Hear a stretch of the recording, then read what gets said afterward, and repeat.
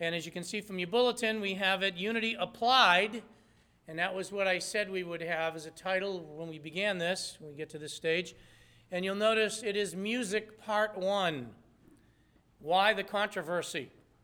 I think it's very important for us to just start right away this morning with the relevance as to what we have learned. We have learned some very foundational things that I think are essential for us as we seek to apply these things. And we notice that it is God that unites people from different backgrounds. This is maybe where you might turn me off because you have heard this over the last few weeks. But remember, we're applying, so listen carefully. God unites us from different backgrounds, from different races, from different nationalities, from different religious backgrounds. That's where we have come from when we have come to Christ. And he himself does the uniting.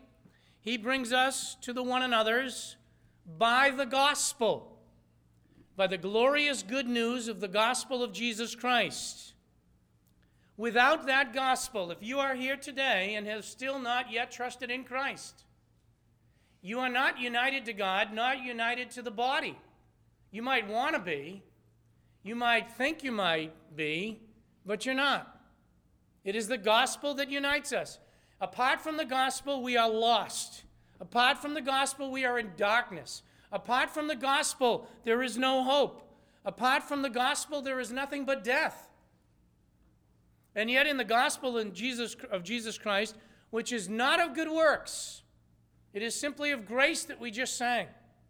It is by the grace of God that we're saved, through the message that he has given us, through the eternal work of his Son, the Lord Jesus Christ, who came and paid the penalty and price for sin, satisfying the righteousness of God. And those who by faith in Christ, in faith alone, in Christ alone, by grace alone, have come to be part of the body of Christ. And those who believe have forgiveness of sins and the gift of eternal life. As such, they are part of the body of Christ. So believers are part of the body of Christ. What that means is positionally, and get this again, positionally, we are a resident of heaven. We are bound for heaven. We are eternally a child of God, a son of God, part of the body of Christ. However, conditionally, we are aliens on earth. We live here physically. We are here, we interact. Our home is in heaven, but we must live until we leave this world here as representatives of Christ, as part of his body. And since we are part of his body, he is the head, no pastor, no elder, no clergy, no one. But Christ is the head of the church. He is the one that is building his church. And there is only one body universally, and it is his body. And yet we have seen that he has designed to have, just as we are observing here today, local sections of that body that meet together for interaction and meet together to function. But there are many members who are continually serving Christ on earth until they go home. And while they're on earth, and while we are living for him, we are involved in what is called sanctification. We are daily trying to live for him, for his honor and glory, and to function together as a unit, as a body, in oneness, in wholeness, so that not only is it in existence spiritually, but that it is seen physically, observably by the world. And as we love one another and have that unity and show that unity, they are drawn to our Savior, the Lord Jesus Christ, and then through the preaching of the gospel, come to know him. However, in that process, because there are many members, we realize that there are differences. But first of all, we have to realize there are non-negotiables. And certainly non-negotiables for everybody include that which the scriptures clearly delineate. If it says you cannot do this or you must do this, there is no option. Non-negotiable. We are not at liberty to violate our conscience. And that is individual. as we in our conscience are brought under conviction of something, we are not at liberty to violate that. That is sin. We are not able to do anything that is not of faith, or that is sin. Those are non-negotiables. And then we very briefly pointed out that there are always non-negotiables for individuals, for local churches, for families, and those are determined as best you can. However, there are many areas of difference because we have these differences. And these differences, where there is liberty, are to be determined by discernment, individually, as families, collectively as a local church, and it absolutely gets into the concept of standards. In these areas of difference, what we have tried to teach over these last 6 weeks, it is essential that as believers, our attitudes in these areas of difference are godly, that we treat one another as Christ would treat us, that we do not react to the differences in the flesh, but rather we react with the differences, toward the differences, with a godly attitude, led by the Spirit of God, and maintain with all diligence the unity of the body in the bond of peace. It's essential.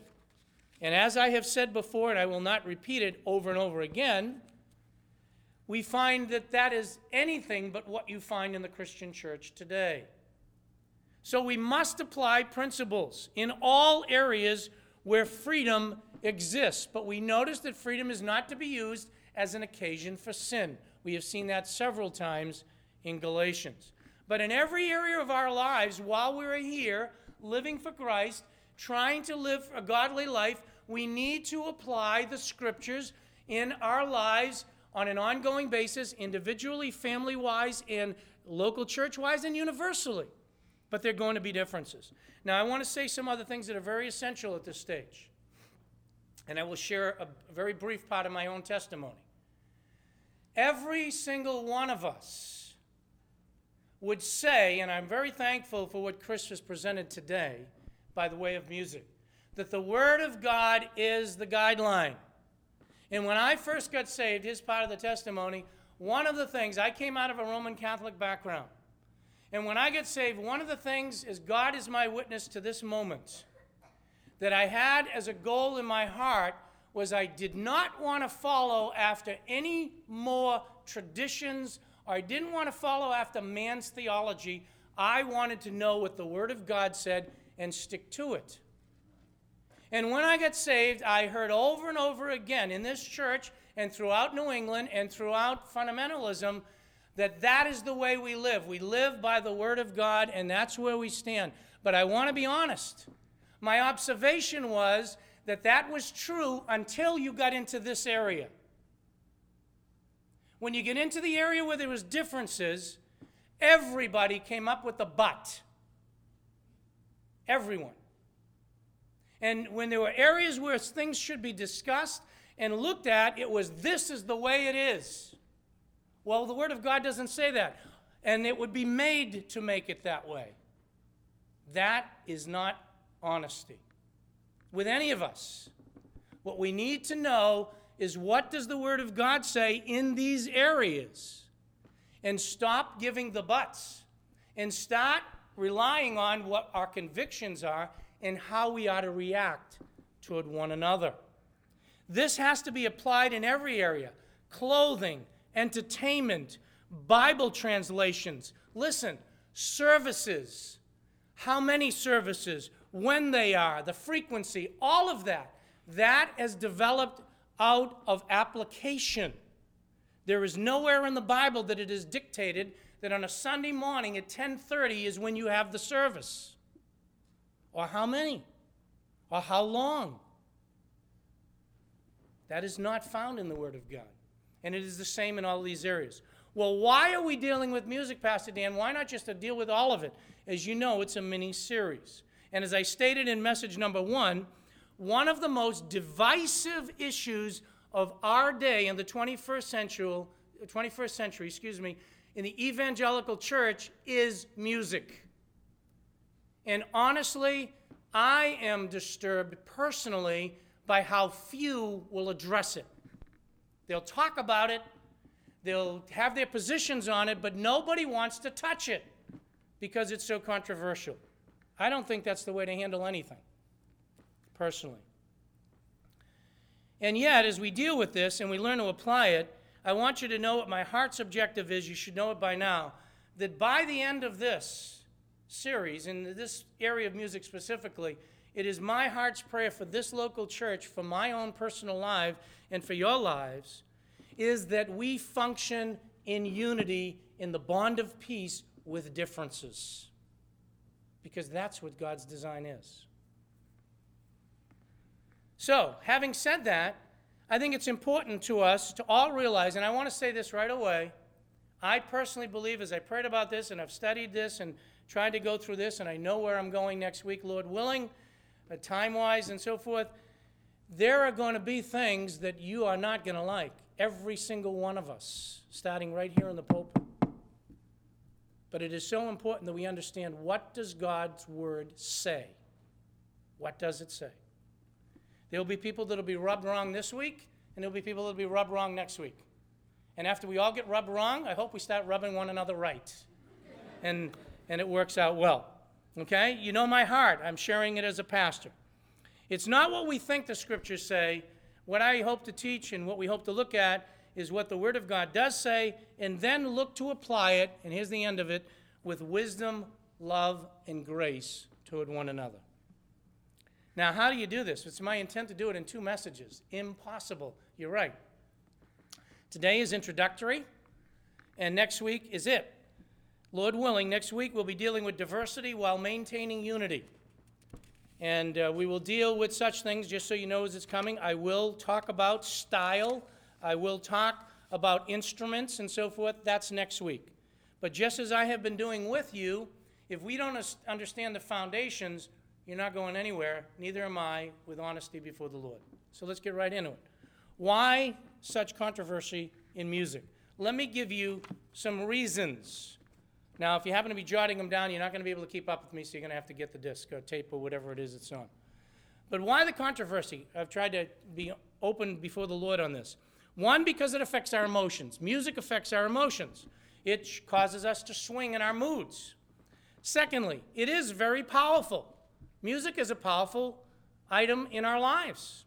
Thirdly, music does reveal our attitudes. It reveals our hearts, whether we're joyous, whether we're rebellious. You look at music that's written. That's why it's written.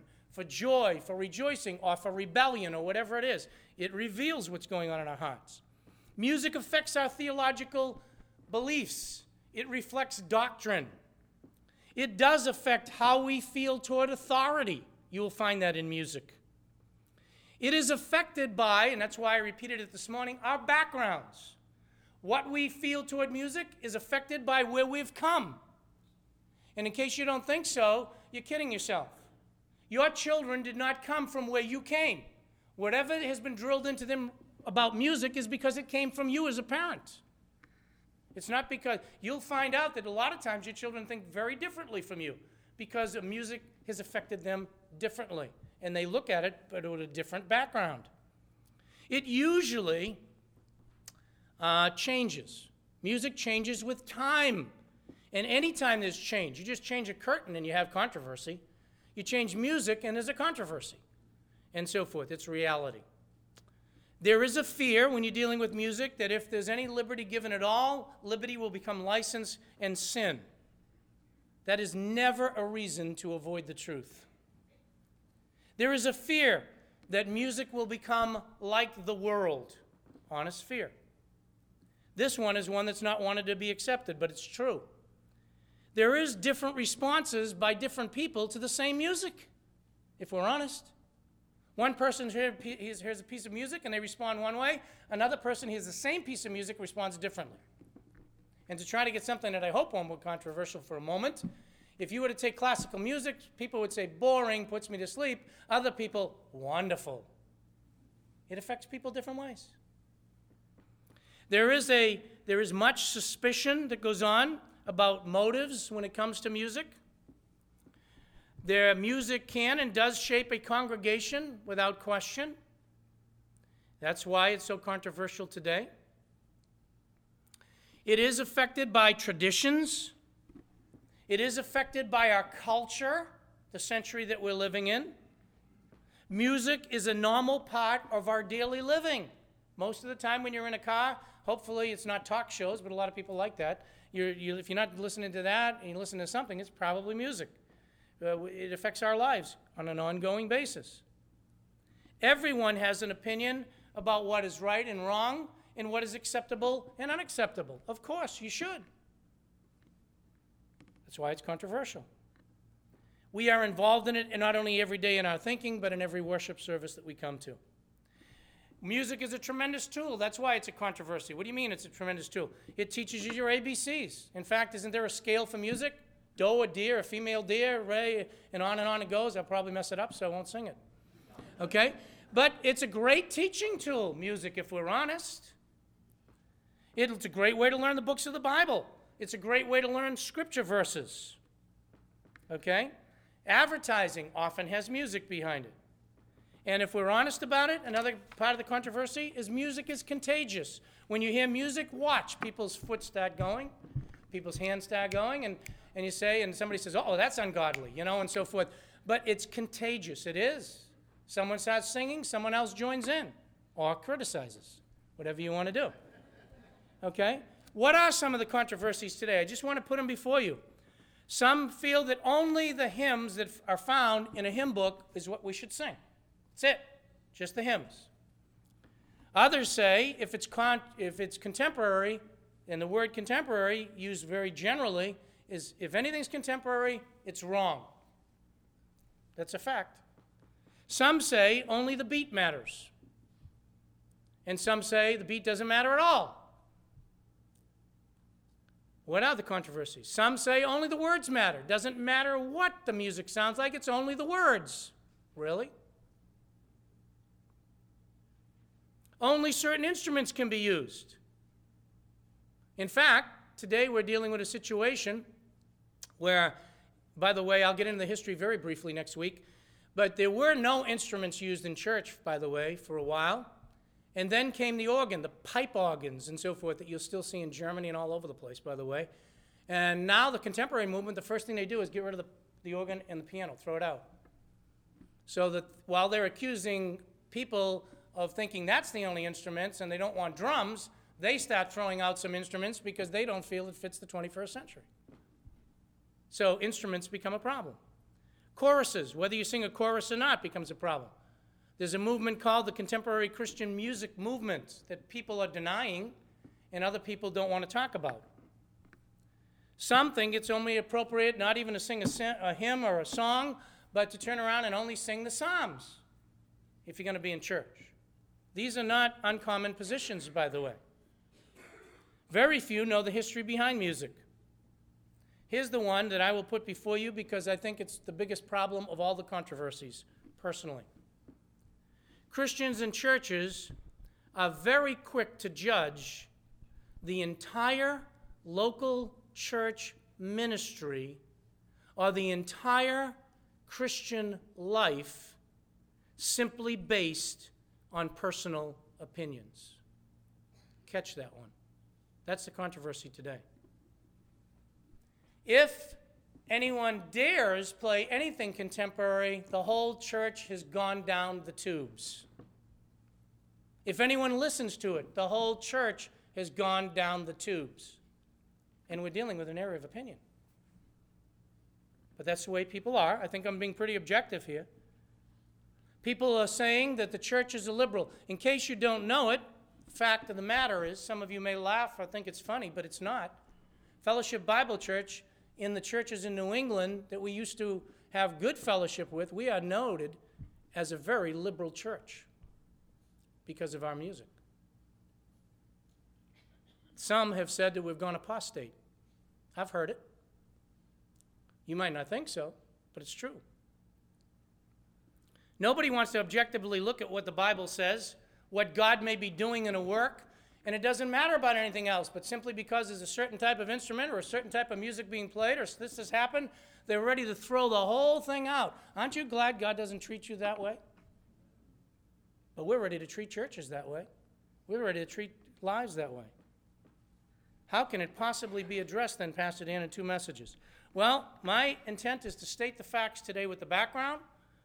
Some people may get upset with some of the things they hear today, but my intent is before the Lord to just take it for what it is. And then when we go to apply it, and I deal with instruments, and I deal with styles, some other people may get upset and so forth, but again, it's to simply teach the Word of God. Keep in mind the objective is that in the end, we strive for unity in the body of Christ. I really believe, and I want this to get across, if nothing else you hear this morning, that when I'm done with this 2-part of this series, and we deal with music, is I hope, my heart's prayer is when people talk about the individuals in this church, or they talk about this church, they're able to say that, you know what? They have those struggles too, but look at how they behave. What a testimony to the unity of the body of Christ. That's the goal. In Acts chapter 2, back to the basics, verse 42. What really should be the priority of the local church? What really should be the priority of our lives? Let's get back to that. The original church in its purest form is found in Acts chapter 2. That's why I opened up with this verse. Now, I want you to get a little bit of perspective here.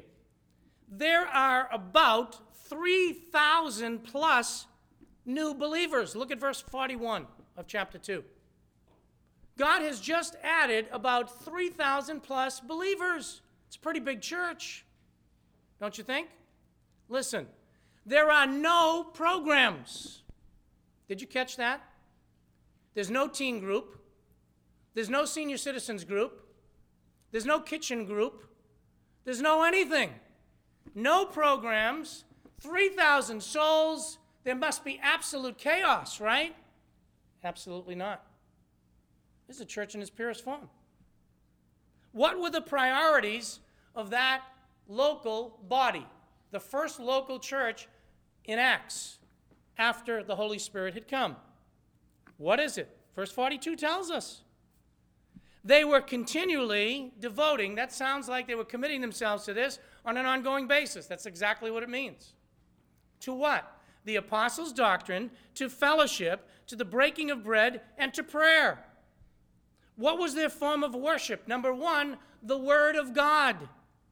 They were committing themselves to the apostles' doctrine. Now, you've heard it over and over in music today, and you know where this church stands, and there are many other churches that stand the same way, and I'm grateful for that. The absolute top priority is the Word of God. Why? Without the Word of God, you won't hear the message of salvation. Without the Word of God, you won't know how to live for Christ. Without the Word of God, there'll be no penetration or conviction or anything else, because it's the Word of God that penetrates like a sharp two-edged sword, even to the dividing of the soul and spirit, and is a discerner of the thoughts and intents of the heart, and it's referred to in the book of Hebrews as living. Without the Word of God, you take the Word of God out of believers gathered together, and you haven't got much. And you will never learn how to live for God. If you as an individual or you as a family want to know how to live for God, you must be in the Word of God. That's why they met and they did that. What else? They fellowshipped. That simply, you know what the word means by now, and they need to move forward, but it's partnership, it's sharing. They were with one another. People don't even want to go to the building anymore or be with one another. That was an essential part of the early church. What else? The ordinances. They were involved in breaking the bread. And what else? Prayer, dependence upon God.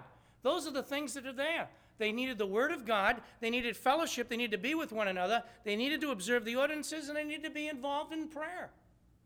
There is not even 1 ounce of mention of music. None. There's no mention of singing. Now, listen, that doesn't mean it didn't exist. But be honest with the Scriptures. There is nothing there. What does that say? The priority, listen, of their meeting together was not music. That had nothing to do with the priority. It could have been a method by which they learned. It could have been a method by which they did things. We don't know. Anyone is guessing at that. But it wasn't even mentioned as a priority. Catch that. In the New Testament, it's interesting. As you look at the words in Scripture, first of all, of sing, song, hymns, that type of thing, it is mentioned over 800 times in the Bible. Did you catch that? But I want you to notice this. It's almost never mentioned in the New Testament. There is very little mention of it. In fact, there's only two primary texts, and I'll deal with them next week, I hope, but let's look at them briefly. Go to Ephesians chapter 5. I want you to catch this. There's only two major texts dealing with it. Ephesians chapter 5, verse 19. Speaking to one another in psalms and hymns. Notice that. Speaking to one another in psalms and hymns and spiritual songs. Then it says, there it is, Pastor Dan, singing and making melody, and I'll deal with that later, but making melody was the concept of the instruments. Where?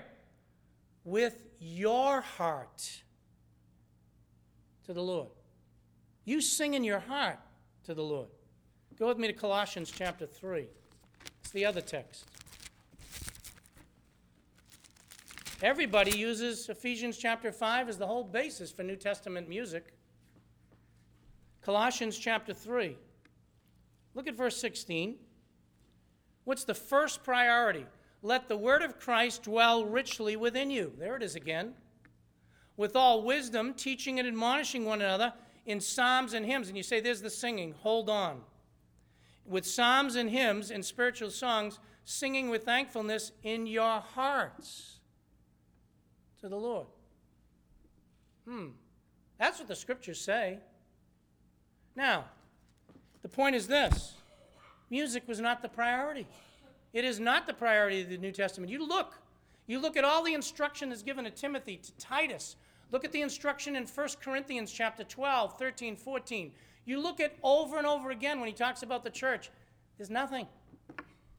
You got Ephesians and Colossians. Now, how about the use of the word song? What happens when you read in English the word song or singing in the Bible? Be honest. What is the first thing that comes to your mind? Music. Isn't it? They sung that was obviously like our music today, right? Wrong. You say, what are you talking about? The word song had to do with poetry. The word song just had to do with the content. It didn't even necessarily mean they were singing. You say, I don't know, Pastor Dan. The concept of singing actually comes in when you hear the concept in our English word, making melody. That refers to the stringed instrument, the clinging. But the word song by itself doesn't imply music at all. We've taken it from the 21st century, not from the biblical times. You say, how do you know that, Pastor Dan? I only have time, obviously limited in the morning, to give you a couple of examples, but let me show you. Turn with me to Deuteronomy chapter 31.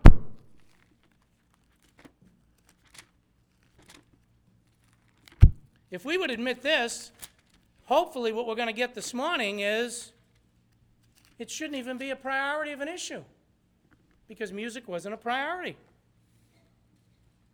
Deuteronomy 31. Look at verse 30. I want you to see it for yourselves. Then Moses spoke. Now, by the way, referring to the responsive reading this morning was from Revelation, right? And he talked about the song of Moses. Watch. Then Moses spoke in the hearing. He what? He spoke in the hearing of the assembly of Israel the words of this song. He spoke this song. He didn't sing this song. He spoke it. What does that mean? The word song just had to do with the concept of poetry, period. And he spoke it. And then what does it say? Until they complete. And here's what he spoke. He didn't sing this. This is the song of Moses. Give ear, O heavens, and let me speak, and let the earth hear the words of my mouth, and so forth and so on. He spoke it. He didn't sing it. You say, I don't know, Pastor Dan. Oh, really? Jump down to verse 32. Verse 32, verse 44, Verse 44. This is at the end of it. Then Moses came and spoke all the words of this song in the hearing of the people. It couldn't be any clearer. He didn't sing it. He spoke it. But it was a song. Yes, it was. But we associate it automatically with music. You say, I don't know, that's kind of maybe just one example. There's many. But let me give you another one. Go to Psalm 96. Psalms are filled with them, by the way. Psalm 96.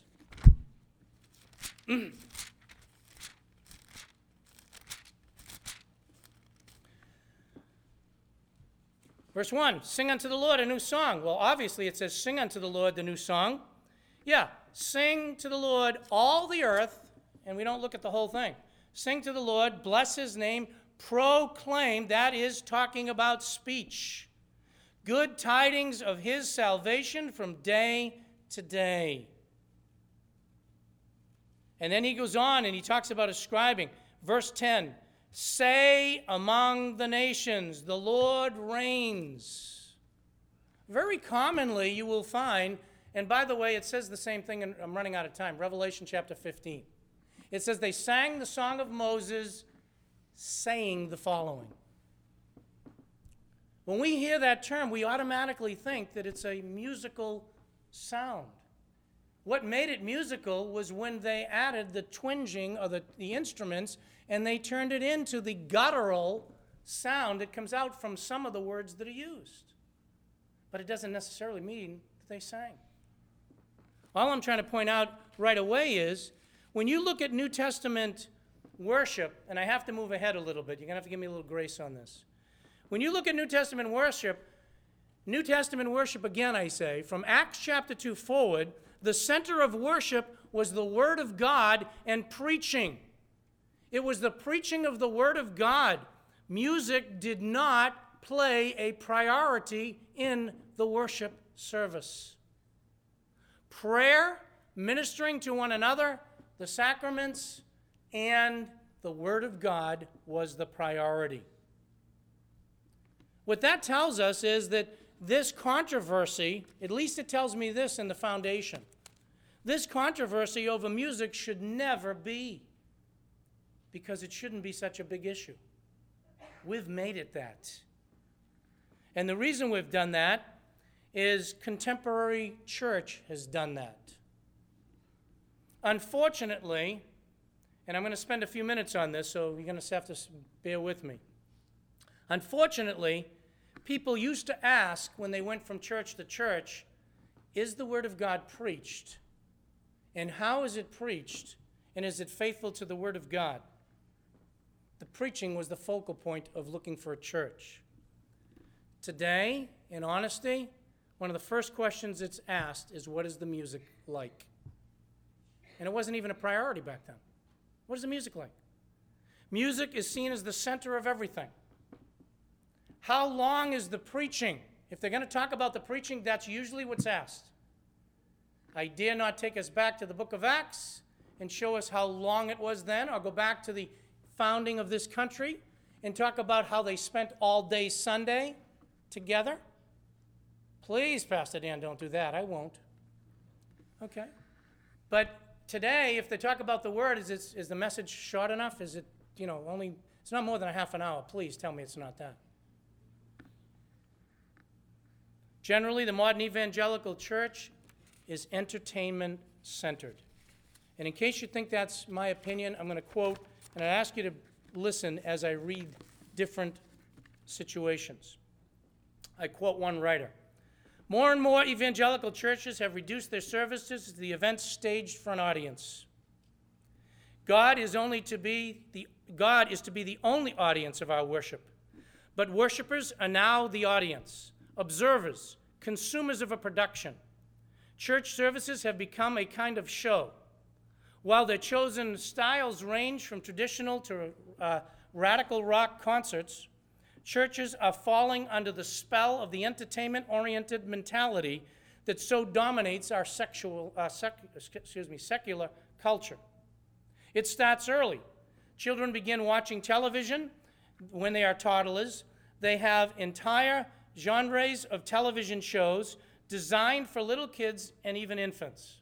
As a result, there's a whole generation being reared to believe that entertainment value is the standard by which every endeavor in life is to be measured.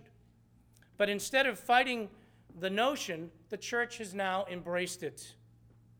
Churches are high-tech, high-energy, tightly produced, carefully choreographed, repeated, multimedia, spectator events.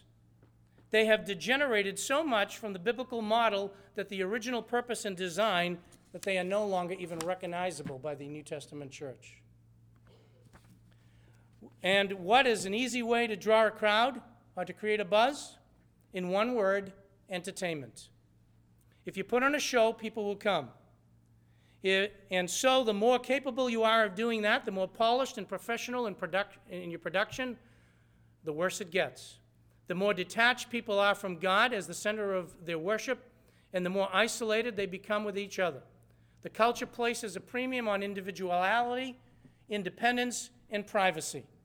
To people with that mentality, true worship and fellowship seem foreign, intrusive, and even unnecessary.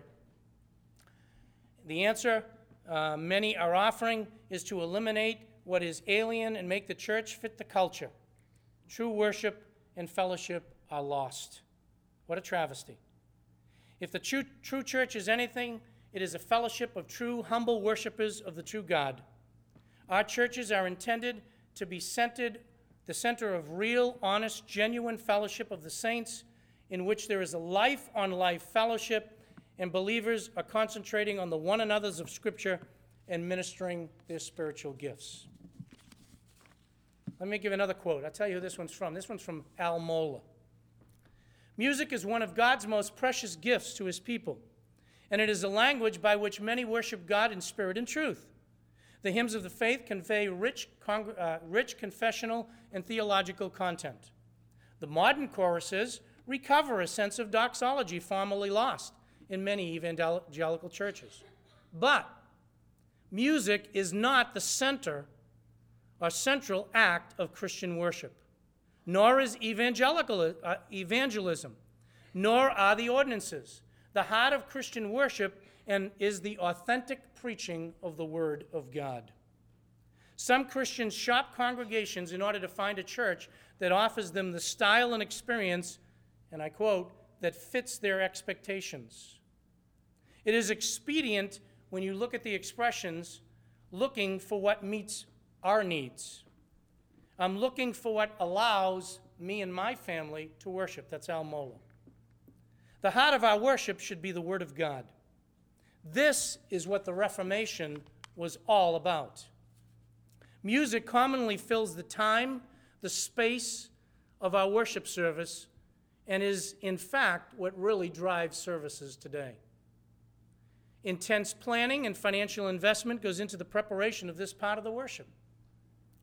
Many evangelical churches are intensely consumed to replicate studio-quality musical presentations. But it is the Word of God that should be the center and the driving force of our worship. Bob Coughlin, he's the director of music development of Sovereign Grace Ministry. Some of you might have heard him.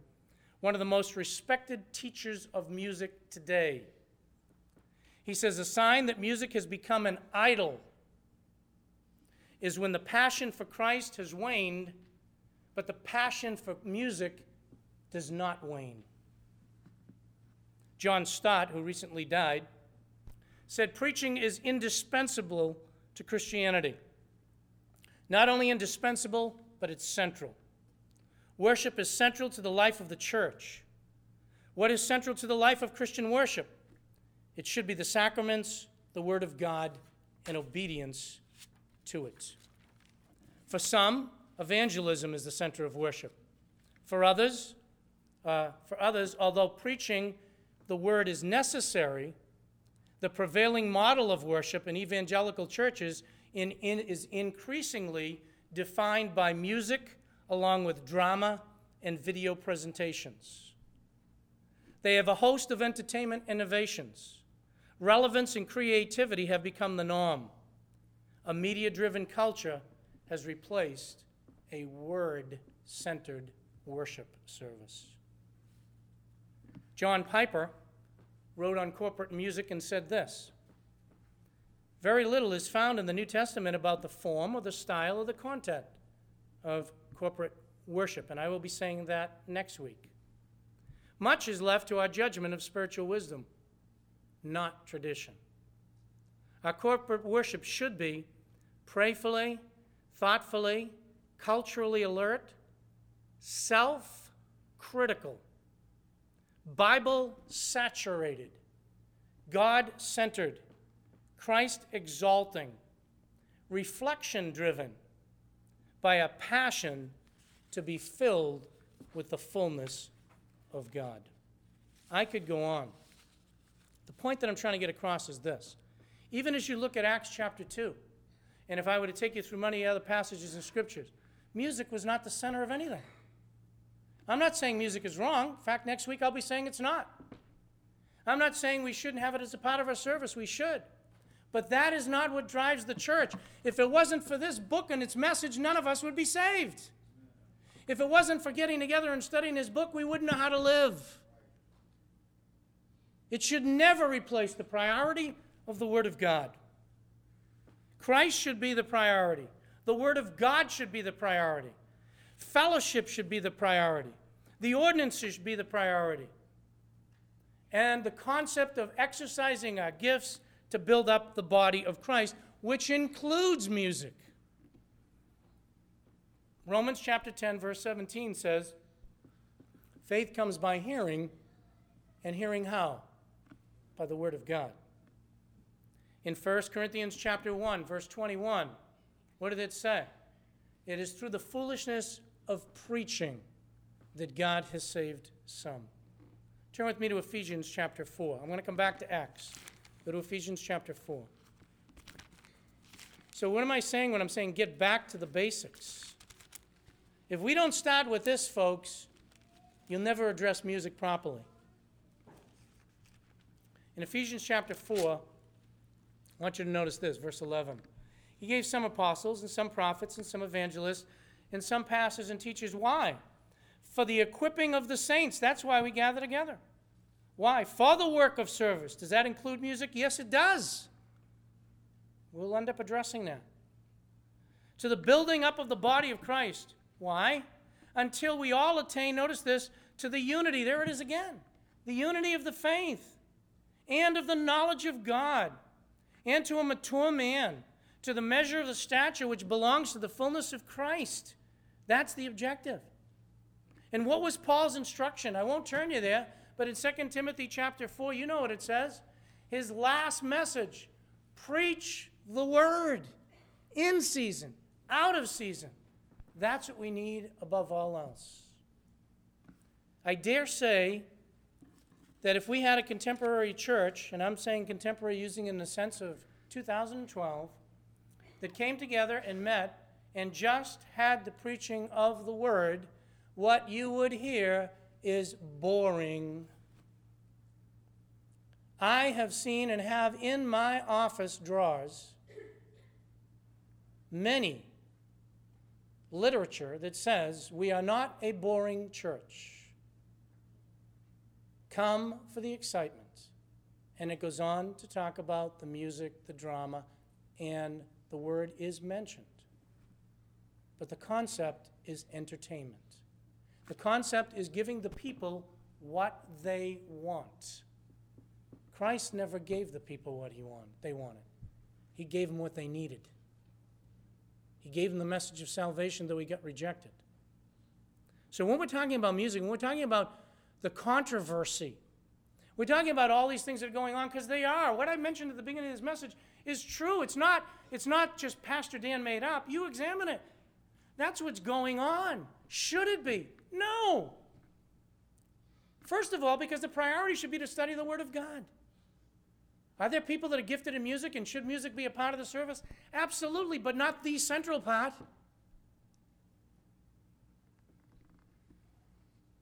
Should we have flexibility regarding the music?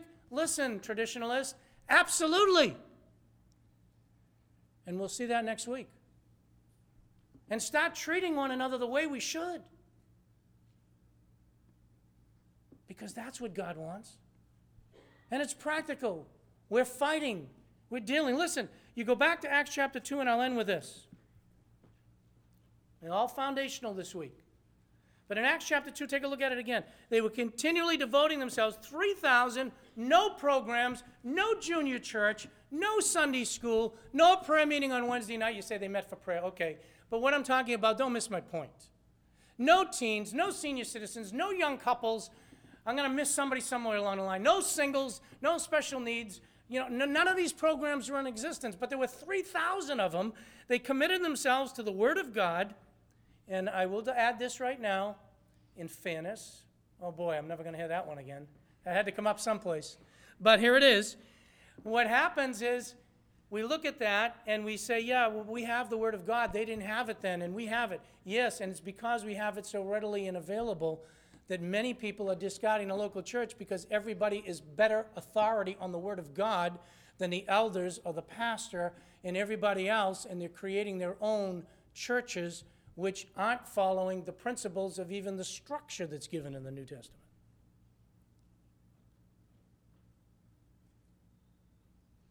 But they committed themselves to the doctrine, to fellowship, the breaking of bread, and prayer. Now, if we committed ourselves to that, what do you think the results might be? Well, I'm not sure, but let's take a look at what the results were back then. Go to verse 43. Everyone kept feeling a sense of awe. Why?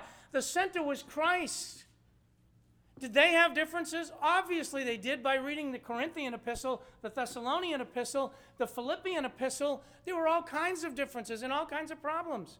But it wasn't there in the early church. Why? They had a sense of awe because God was working many wonders and signs through the apostles. And all those who believed, notice the attitude. They were together. They saw the need. We have trouble even getting people out to one service, let alone two. That's the truth. And I'm sharing a testimony again. When I got saved, and I just gave you my background again, no one had to tell me to come to church. I didn't come because Pastor Stringer said you had to come. I came because I wanted the Word of God, and I wanted to be with the people of God. And that's why I brought my family. Because they needed to see it. They needed to see people struggling. They needed to see and be worked through things as well. Today in the contemporary church, we are getting further and further away from that. It's becoming more individual. And I'm not talking about growing this church to 3,000.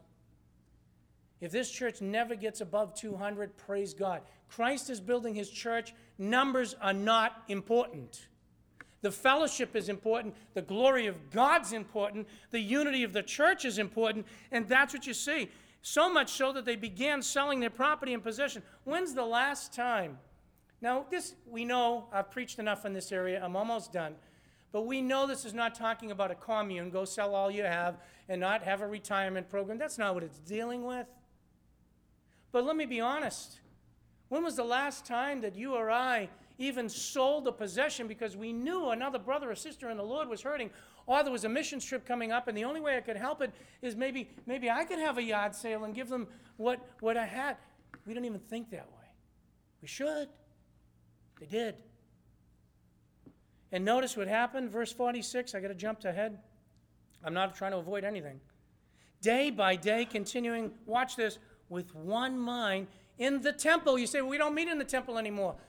I hope I've been through enough of that with you. No, we are the temple, but God's brought us together. He's provided a building. Don't go back and try to live in the temple. Don't go try to back and live in a house-to-house situation. They did do that. You're going to see that because they didn't have any place else to go. And they shared meals together. And there was gladness. And notice this, sincerity of heart. They were praising God. They weren't focused on, hey, by the way, where did you come from? What type of music do you listen to? What clothing do you have? You had that background? No, they weren't. That wasn't it. You see, those things they weren't fighting about right on early in the purest early church. They were praising God. And notice verse 47, having favor with all the people. And the Lord, not them, the Lord took care of the evangelism. Why? Because lifestyle evangelism was going on. They were living it. They were doing what we studied in John. They were known by their love one for another. They were concerned about the unity and how to take care of one another. They weren't looking out for their rights. They weren't looking out for what they wanted. They were doing exactly what's on those walls of the side of this church, putting the interest of others first. And there was unity in the body of Christ. Oh, that the world, oh, that Methuen, oh, that Salem, New Hampshire, or Lawrence could see this church living that way, and you would watch what God is doing. He builds the church. He adds to the church. If we had no music, and I'm not going to be telling you to have that. In fact, we'll be rubbing some other people the wrong way next week. Not intentionally, but simply to get the truth across. That's my heart. Is if we just had the Word of God in one another and observe the ordinances, to be reminded through baptism of how great salvation is, to be reminded through communion how great Christ is and what He's done for us, and how I was lost and now I'm united to you and you're united to me, and how we need to treat one another, boy, we would turn the world upside down. There's more confusion in the contemporary church than there is anything else. Might God help us. Might He start with us. And in this area of music, to just get back to the fundamentals, it wasn't even a priority. You say Old Testament, it was, Pastor Dan. There was a lot in the Old Testament, part of the temple worship. Yes, there was. There were choirs, there was instruments, but it wasn't the essential thing. When they broke out the word, people stood all day and listened to it. Let's close in a word of prayer. Our Father in God, this is only fundamental and foundational. I know, Father, you know my heart. It's my desire for the church universally, though I may not express it well, though I may be influenced by my own thinking. You know my heart, and it's my desire that universally we be united and be representing Christ the way we should. I pray that you'd help me to do that. I pray that you'd help my family to do that, this local church to do that. And I pray, Father, in any area that we're weak and we've been challenged and even convicted today, that we would get back to the basics. That when we're dealing with music, though some might even be pious and think, see, it's not only a priority, but there's no room for what's going on today. Help us to be open to the Word of God. Help us to not be subjected to tradition, to our own thoughts, but help us to be bound by that which brought us together in the first place, the preaching of the Word of God. Might we live for Christ, and might this community be affected by it as they see in Christ demonstrated in this local body and as we live in the community. We pray these things in Christ's name. Amen.